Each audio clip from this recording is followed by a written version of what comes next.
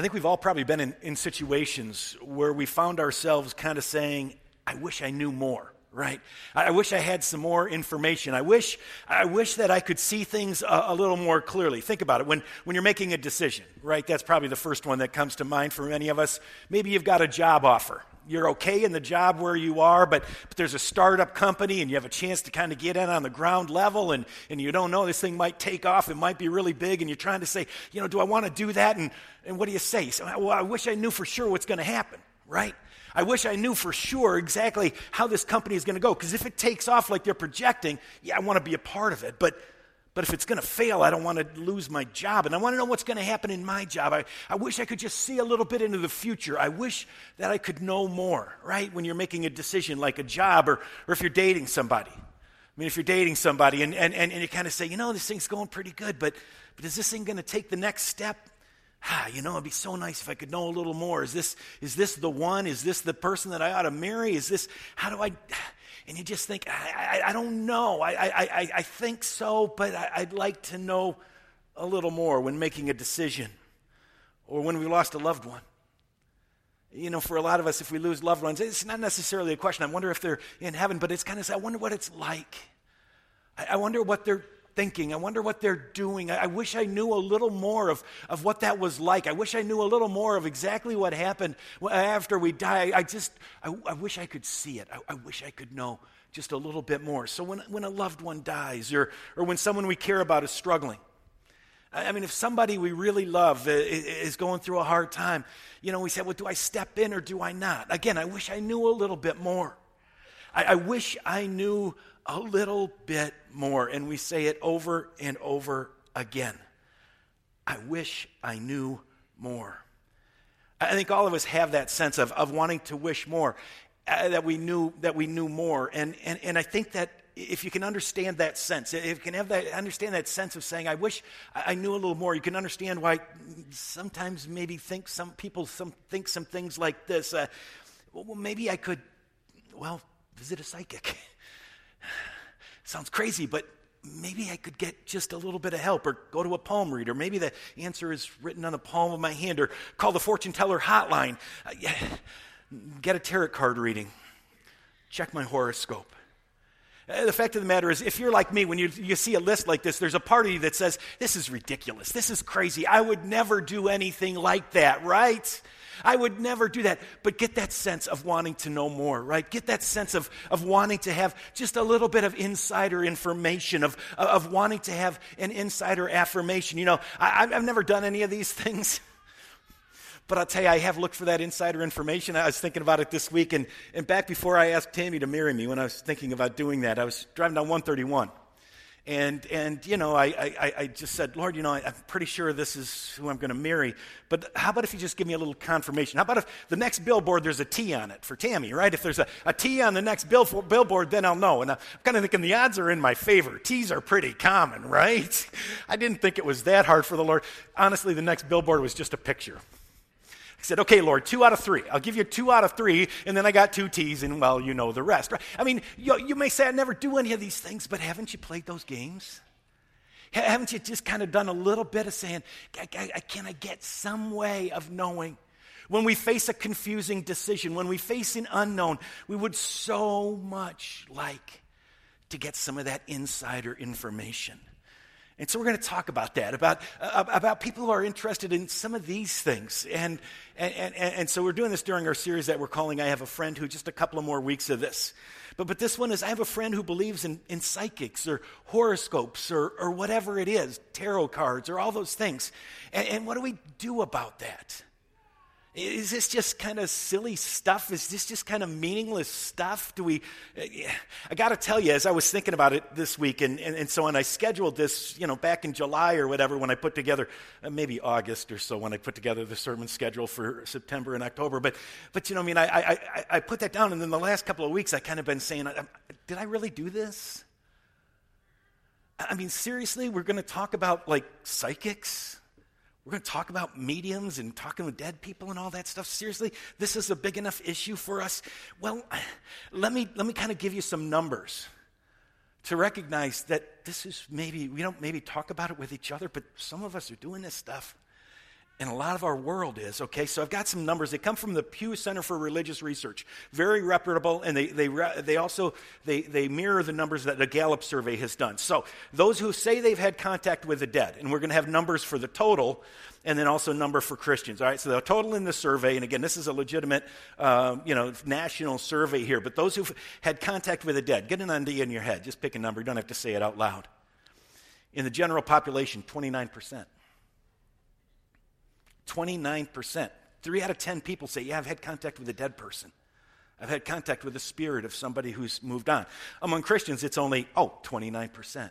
Now, this is not just seances, okay? This would include people who do seances and so on. But I think what as I look at this one, and I think this is maybe the case for Christians, because I've talked with some people who've had this, where you know what, that loved one has died, and then they said, 2 months later, I just had this sense. My spouse came back to me and said they were okay. I just had this sense that they were telling me that I could move on. And so I think that's a little different than kind of trying to contact the dead to get information from them. But that's pretty high. 3 out of 10 people say that they've had contact with the dead, with people on the other side. What about the percentage who have consulted a psychic? Those who have consulted a psychic, again, throw out some numbers in your mind. Total population, general population, 15%. A little over 1 out of 10. Christians, well, we're better. We're only 14% there. Think about it. There are, 30 of us or so in here, something like that, who've called the psychic hotline, trying to get that insider information, trying to find out. What about believing horoscopes, astrology? Astrology is, again, astronomy is the good one. That's the study of stars. But astrology says that the position of the stars at the day you were born really determines your character, and it determines a lot of your destiny. And so people do that, and you read your horoscope and so on. What do you get? Again, take a guess, 25%. And among Christians, it's 23%. 1 out of 4. So I think while I say it, these numbers seem high to me. These numbers seem like they're a little bit out there to me. But then I started to think about it. And I thought, just put yourself in this position. Think of somebody you love a lot. Maybe it's a parent. Let's pick a parent or a grandpa, somebody who's older, 70-year-old person, still young, but a little bit older, 70 years old. And all of a sudden that person goes missing. You don't know if they had a stroke. You don't know if they got confused. You don't know if they got abducted. You don't know if they got killed. The person goes missing for 3 weeks. Everybody looks, and then they stop. I mean, you love this dad, mom, whoever it is, grandpa, grandma, whatever it is. You love this person dearly. I'll tell you, if for 3 weeks my mom or dad, or my mother-in-law even, if any of them are missing, it might take 4 weeks for my mom. No, I'm just kidding. I'm sorry. Anyway, if they're missing and somebody comes to me and says, you know what, I got this friend who has this extra sense and she can find people. She can find people. Don't tell me that you wouldn't be really tempted. Don't tell me that you wouldn't be tempted just to say, I'll try anything. I can't imagine the thought of my mom being lost and wandering around in the woods or something like that. I got to find her. I got to know what's going on. You put yourself in that situation. That's why I say that sense of wanting to know more, that desire, and it drives people to say, I'll try anything, all right? So I have a friend who believes in psychics or horoscopes or whatever it is. What do? How do we do that? If somebody, and again, I encourage you to think about this in your workplace. 1 out of 4 people in your workplace really believe that their horoscope impacts their lives. And let me just say something else about that. Interesting. They did a study once with horoscopes. And they did it with all people who said they didn't believe in horoscopes. But they said, you don't believe these. But they had them read things. And they had half the group read a positive horoscope in the morning and half the group read a negative horoscope. And even though these people said, I don't believe it at all, it changed the way they live. It changed. They said, oh, no, it doesn't matter at all. But it just kind of was there. Because we have this sense that there's another world out there. And if we could just tap into it, we could know a little more. We could do a little better. We could solve some of the problems. So what do? If we or somebody else are doing that, first thing, guess what? Same as all the other ones. We listen, friends. As much as you might want to say, excuse me, think about this. Just stop And listen, I think James 1:19 applies again this week. We could do this verse the rest of our lives. My dear brothers and sisters, take note of this. Everyone should be quick to listen, slow to speak, and slow to become angry. Quick to listen and slow to speak. And I think it applies in this kind of a situation as well. What I want you to listen for is listen for the why. You know, if you throw it out at the coffee table tomorrow and say, hey, anybody here ever do horoscope? Anybody ever follow that? And you find out, yeah, 3 of the people really do. So, you know what? Why? What does it help you with? What are you looking for? What's the information that they're trying to learn? What is it? You know, and that's going to somewhat kind of determine a little bit of how we respond. I mean, if somebody's telling me, well, I want to do this because it'll help me win the lottery, and I want to say, any psychic who can help you win the lottery ain't going to help you win the lottery. She's going to win it herself, right? I mean, but again, if this person is saying, you know, I am so scared of the future, I am so nervous about that, I want to just recognize and just be honest about saying, people do this because it's a really scary world in which we live, okay? People do this because there's so much difficulty in not knowing what's going to happen. And people feel like if there's anything I can do, if there is anything I can do. And so listen to that and love that person and begin to think about how you respond.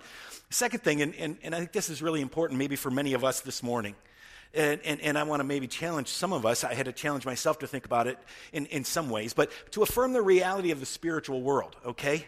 To affirm that some of this stuff is real, okay? Now, I want to say a couple things about that. First of all, there are a lot of fakes. There are a lot of fakes. You know, I mean, I could sit here with a group like this and say, I'm getting a G. Does anybody have a G? And George, oh, yes, George, okay. That's your father's son. Okay, it's your son, right. And there are people who can do this, and it's just manipulative, okay. There are a lot of fakes. But I think if we take the Bible seriously, we have to recognize that the Bible makes clear that there are powers that can be tapped into. The reason the Bible is going to warn us about this and tell us not to get involved in this kind of stuff is not just because it's fake, but because it's real. It says stay away from it because, friends, there is a dangerous world. You don't want to get a part. And so that's where I kind of have to challenge myself to say that the reality is this stuff is real. Now, in order to show that, I want to look at a great story in the Old Testament. It's in 1 Samuel 28, and it involves kind of King Saul as the main character, and then Samuel, who is a prophet who had anointed Saul to be king, is also part of the story. This is right before King Saul dies. In fact, it's the day before Saul is killed in a battle. And things are not going well for Saul, okay? Saul had, when he was first king, everything went great. He was listening to God, and he was following God, and everything was going along really, really well. But as time went on, Saul stopped listening to God. Saul started doing things his own way. He stopped obeying God. And Samuel, who had always been God's voice for Saul, said, Saul, you got to listen to God, and Saul didn't do it. And so Samuel stopped talking to God. And in fact, by this time, Samuel is dead, okay? Samuel is completely out of his life. So Saul is out there, and things are not going well, and he's struggling. And where he is in this story is he's up near the Jezreel Valley. This is Israel. You see the Jordan River to the right. The Mediterranean Sea is off there to the left. Just see the bottom of the Sea of Galilee up there, so you kind of get an idea. Jerusalem would be off on the bottom there. But that's the Jezreel Valley. And Saul and the armies of Israel are camped at Mount Gilboa.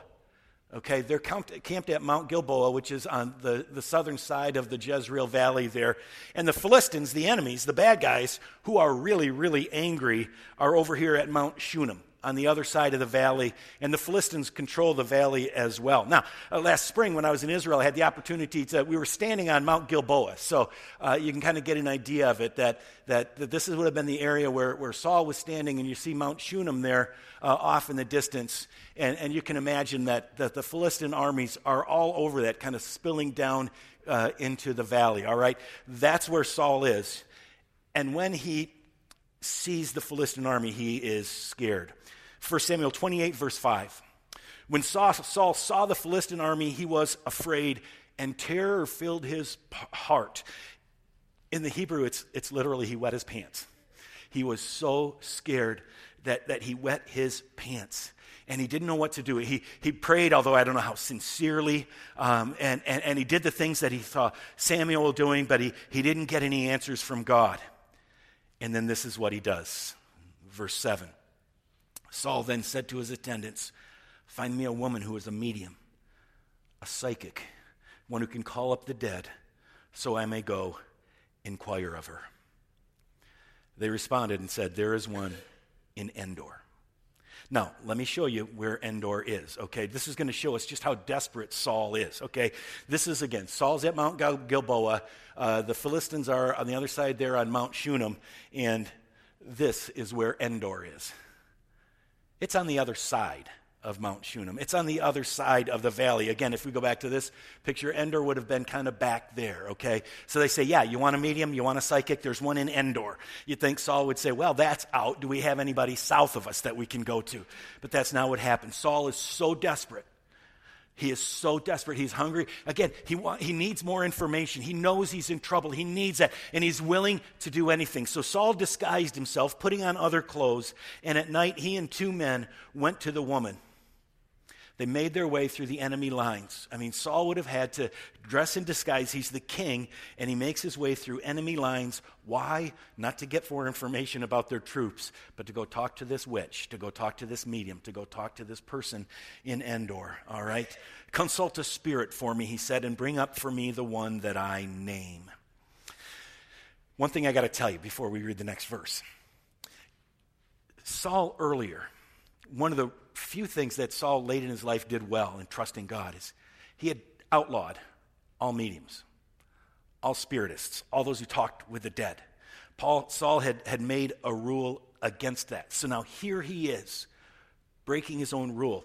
But the woman that he's talking to remembers it. The woman said to him, "Surely you know what Saul has done." She doesn't know she's talking to Saul. He's in disguise. "Surely you know what Saul has done. He has cut off the mediums and spiritists from the land. Why have you set a trap for my life to bring about my death?" And then look at what Saul does. Saul swore to her by the Lord, "As surely as the Lord lives, you will not be punished for this." Saul says, I promised. I mean, here he is. It's like me promising, saying, "I promise you won't be punished by God for committing adultery." Excuse me, I don't get to promise that you're not going to be punished for breaking God's laws. I'm supposed to uphold them. I'm supposed to encourage you in them. But here Saul is saying, "I promise you, you won't get punished if you do this, but I need help." Then the woman asked him, "Whom shall I bring up for you?" And guess who he asks for? Samuel. Even though Samuel has said, "Saul, you're going down," even though Samuel has said, "Saul, you're a dead man," he says, "Bring up Samuel." So the woman does her thing. And here's what I want you to see. It works. When the woman saw Samuel, she cried out at the top of her voice. I mean, when this happened, she screams. It almost makes me wonder if it hadn't really worked very well for her before. I almost wonder if she was as shocked as anybody else was, because all of a sudden Samuel is there, and so she screams, and then she says to Saul, she realizes this is Saul somehow, "Why have you deceived me? You are Saul." But Saul just wants to talk to Samuel. The king said to her, "Don't be afraid. What do you see?" The woman said, "I see a ghostly figure coming up out of the earth." "What does he look like?" he asked. "An old man wearing a robe is coming up," she said. Then Saul knew, verse 14, it was Samuel. And he bowed down and prostrated himself to the ground, or himself with his face to the ground. Samuel is not happy about being called back. It's interesting. I don't know where he was. I don't know what he was doing, but he's not happy about it. Samuel said to Saul, "Why have you disturbed me by bringing me up?" Now, I want to leave the story there. We're going to come back. Don't worry. I'll tell you what happens. But I want to just kind of leave the story there because, again, what this story says to me is again, that while there might be a bunch of fakes, this is real. This is real. Samuel, actually, this woman is able to channel a dead person. This woman is able to bring up a dead person, okay? And even though Saul can't see this dead person right away, he's going to be able to hear Samuel's voice. And I think we need to recognize that. I didn't want to show you the clip, but some of you remember the movie Ghost with Whoopi Goldberg, right? She's this fake charlatan medium, and all of a sudden, actually, Patrick Swayze, the ghost, shows up and she's scared to death. That's what's going on with this woman. Friends, we got to understand this. As much as it may look fake, there is something real. And while I think most of the people who do this are just playing games, you know what the worst thing that can happen to you is? It can work. It can work, and you're exposing yourself to some really dangerous stuff. So I want to say, I want to listen, and then I want to affirm the reality of the spiritual world. I want to say, friends, I'm not saying this isn't real. The fact is I'm saying it is real, and that's why I want to challenge you on it. And again, don't get me wrong. I'm not saying Jonathan Edwards is real. Everybody's real. But the fact is, if these people actually got a hold of what they said they were going to get a hold of, they would be scared to death. So what do we do? Third thing, I think what we need to do is speak the truth in love again and warn of the dangers of messing around with it. The Bible makes it clear. Let me give you a couple of Bible passages here. Leviticus 19, verse 31. It says this, "Do not turn to mediums or seek out spiritists, for you will be defiled by them. You will be made dirty by them. I am the Lord your God." Something's going to happen to you if you do a seance, and I'm not going to ask you to raise your hands, but Ouija boards, right? I mean, you mess around with this stuff. Deuteronomy 18, 10 to 12. "Let no one be found among you who sacrifices their son or daughter in the fire." Okay, now that's a big command, right? But look that's the command that leads into all this stuff about who practices divination or sorcery, interprets omens. Doing this stuff is kind of like killing your own kids. Sacrifices their son or daughter in the fire, who practices divination or sorcery, interprets omens, engages in witchcraft, or casts spells, or who is a medium or spiritist, or who consults the dead. Anyone who does these things is foolish to the Lord. No, they're not. They're detestable to the Lord. That's a bad word. That's a big word. You are detestable to the Lord. Because of these same detestable practices, the Lord your God will drive out those nations before you. And I think what we've got to do is really kind of just recognize that. Now, I don't know how you do that in your workplace tomorrow. But I do want to say for us here today, please, let me just tell you, if you have done this, then stop. If you have done this, if you've kind of done the tarot card reading, and even if you say it's nothing, I want to just tell you stop. And I even want to say, you know what, the horoscope, see if you can just skip over. I know it's silly. I'm not going to say it's terrible to just read it because you think it's silly. But like I said, they did this study, and they found that some people, it just impacts us. And God says, don't do it. God says, don't do it. Now, there's an interesting one again, the horoscope one. What about astrology? I want to ask about that one particularly because as I was reading, this is the one that I think Christians are kind of most susceptible to because, well, when we read the scriptures, it seems to be saying that God does speak through the stars, right? Psalm 19, 1 and 2. Look at these words. "The heavens declare the glory of God. The skies proclaim the work of his hands.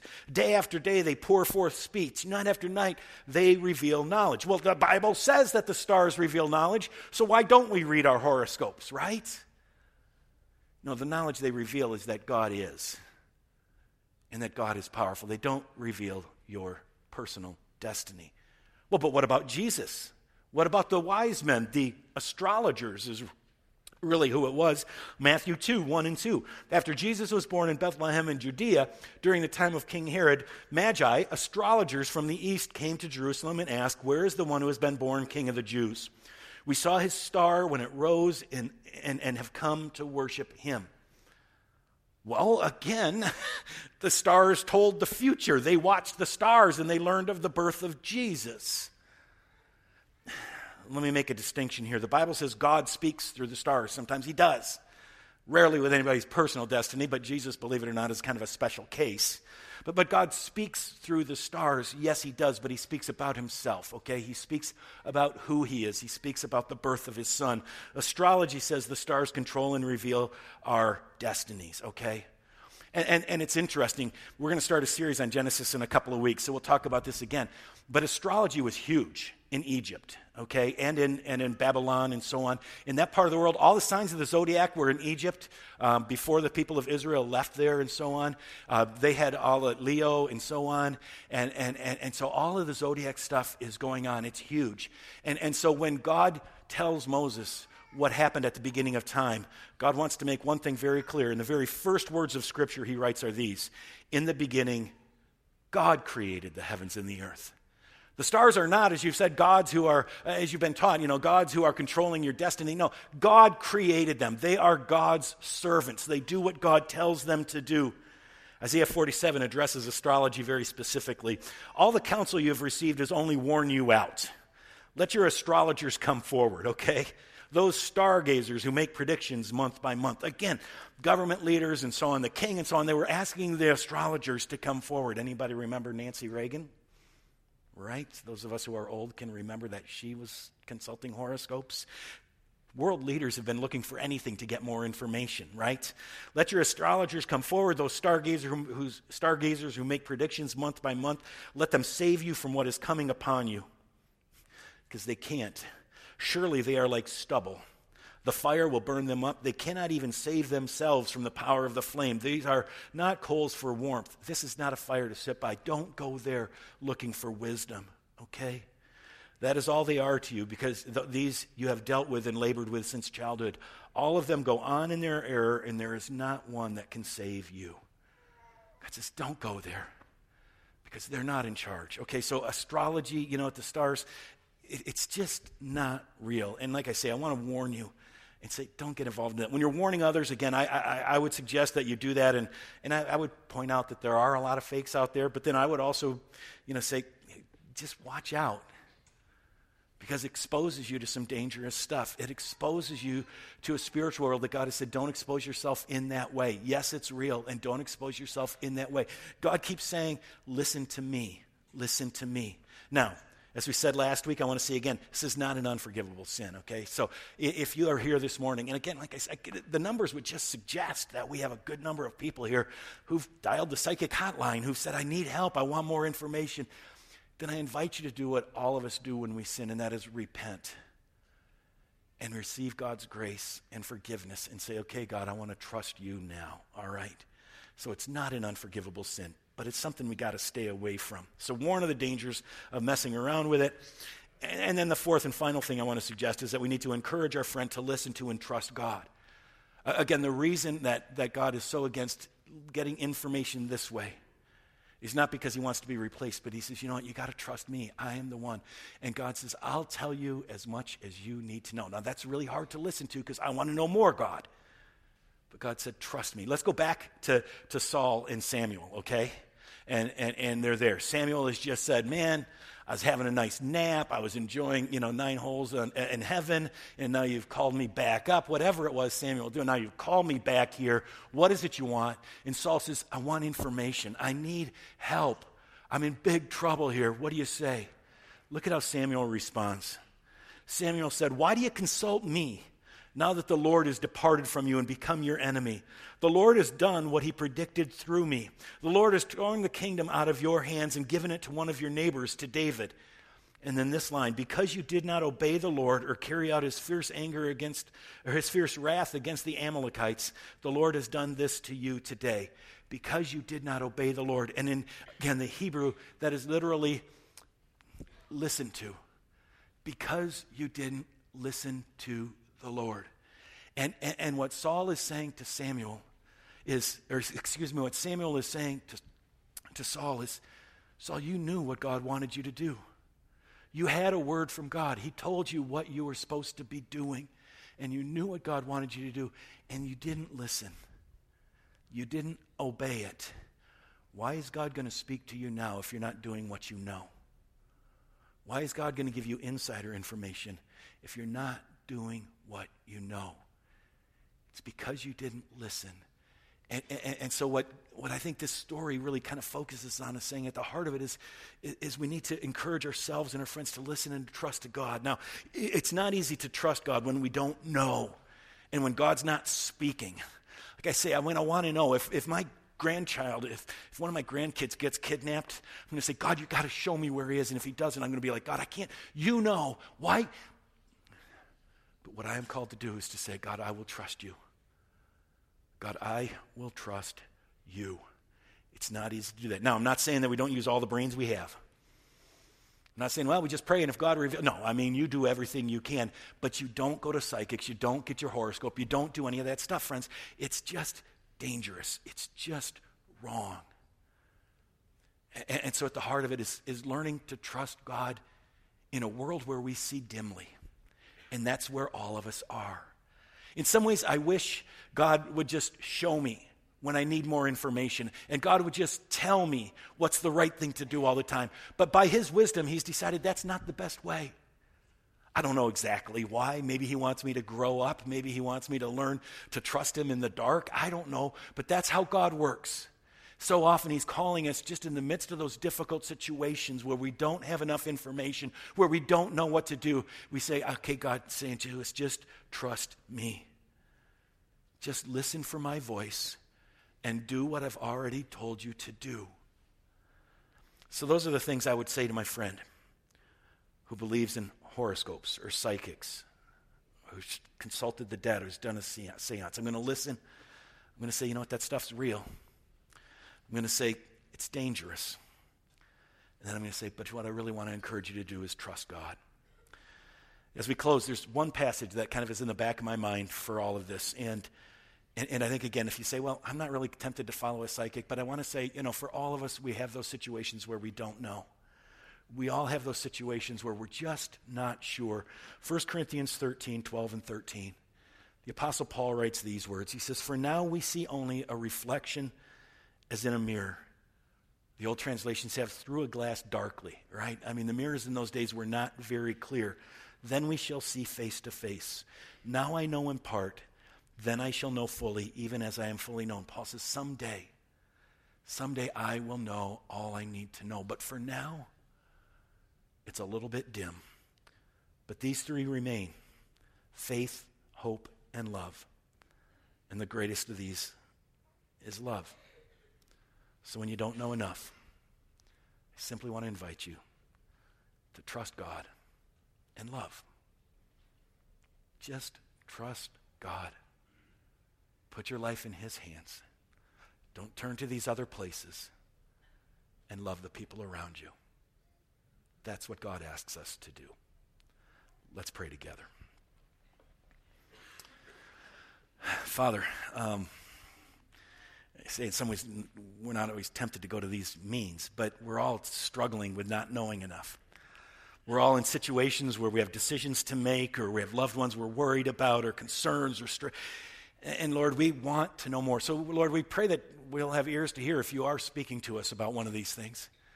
But even more deeply, Lord, we pray that we can have hearts that will obey, hearts that trust you, and hearts that love.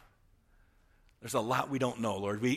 Paul wrote those words, and they're so true, that we see through that glass darkly. We don't always know what to do. But Lord, help us to know that you do. And you give us enough to trust you and to love each other. In Jesus' name we pray. Amen. Will you please stand to receive God's parting word of benediction?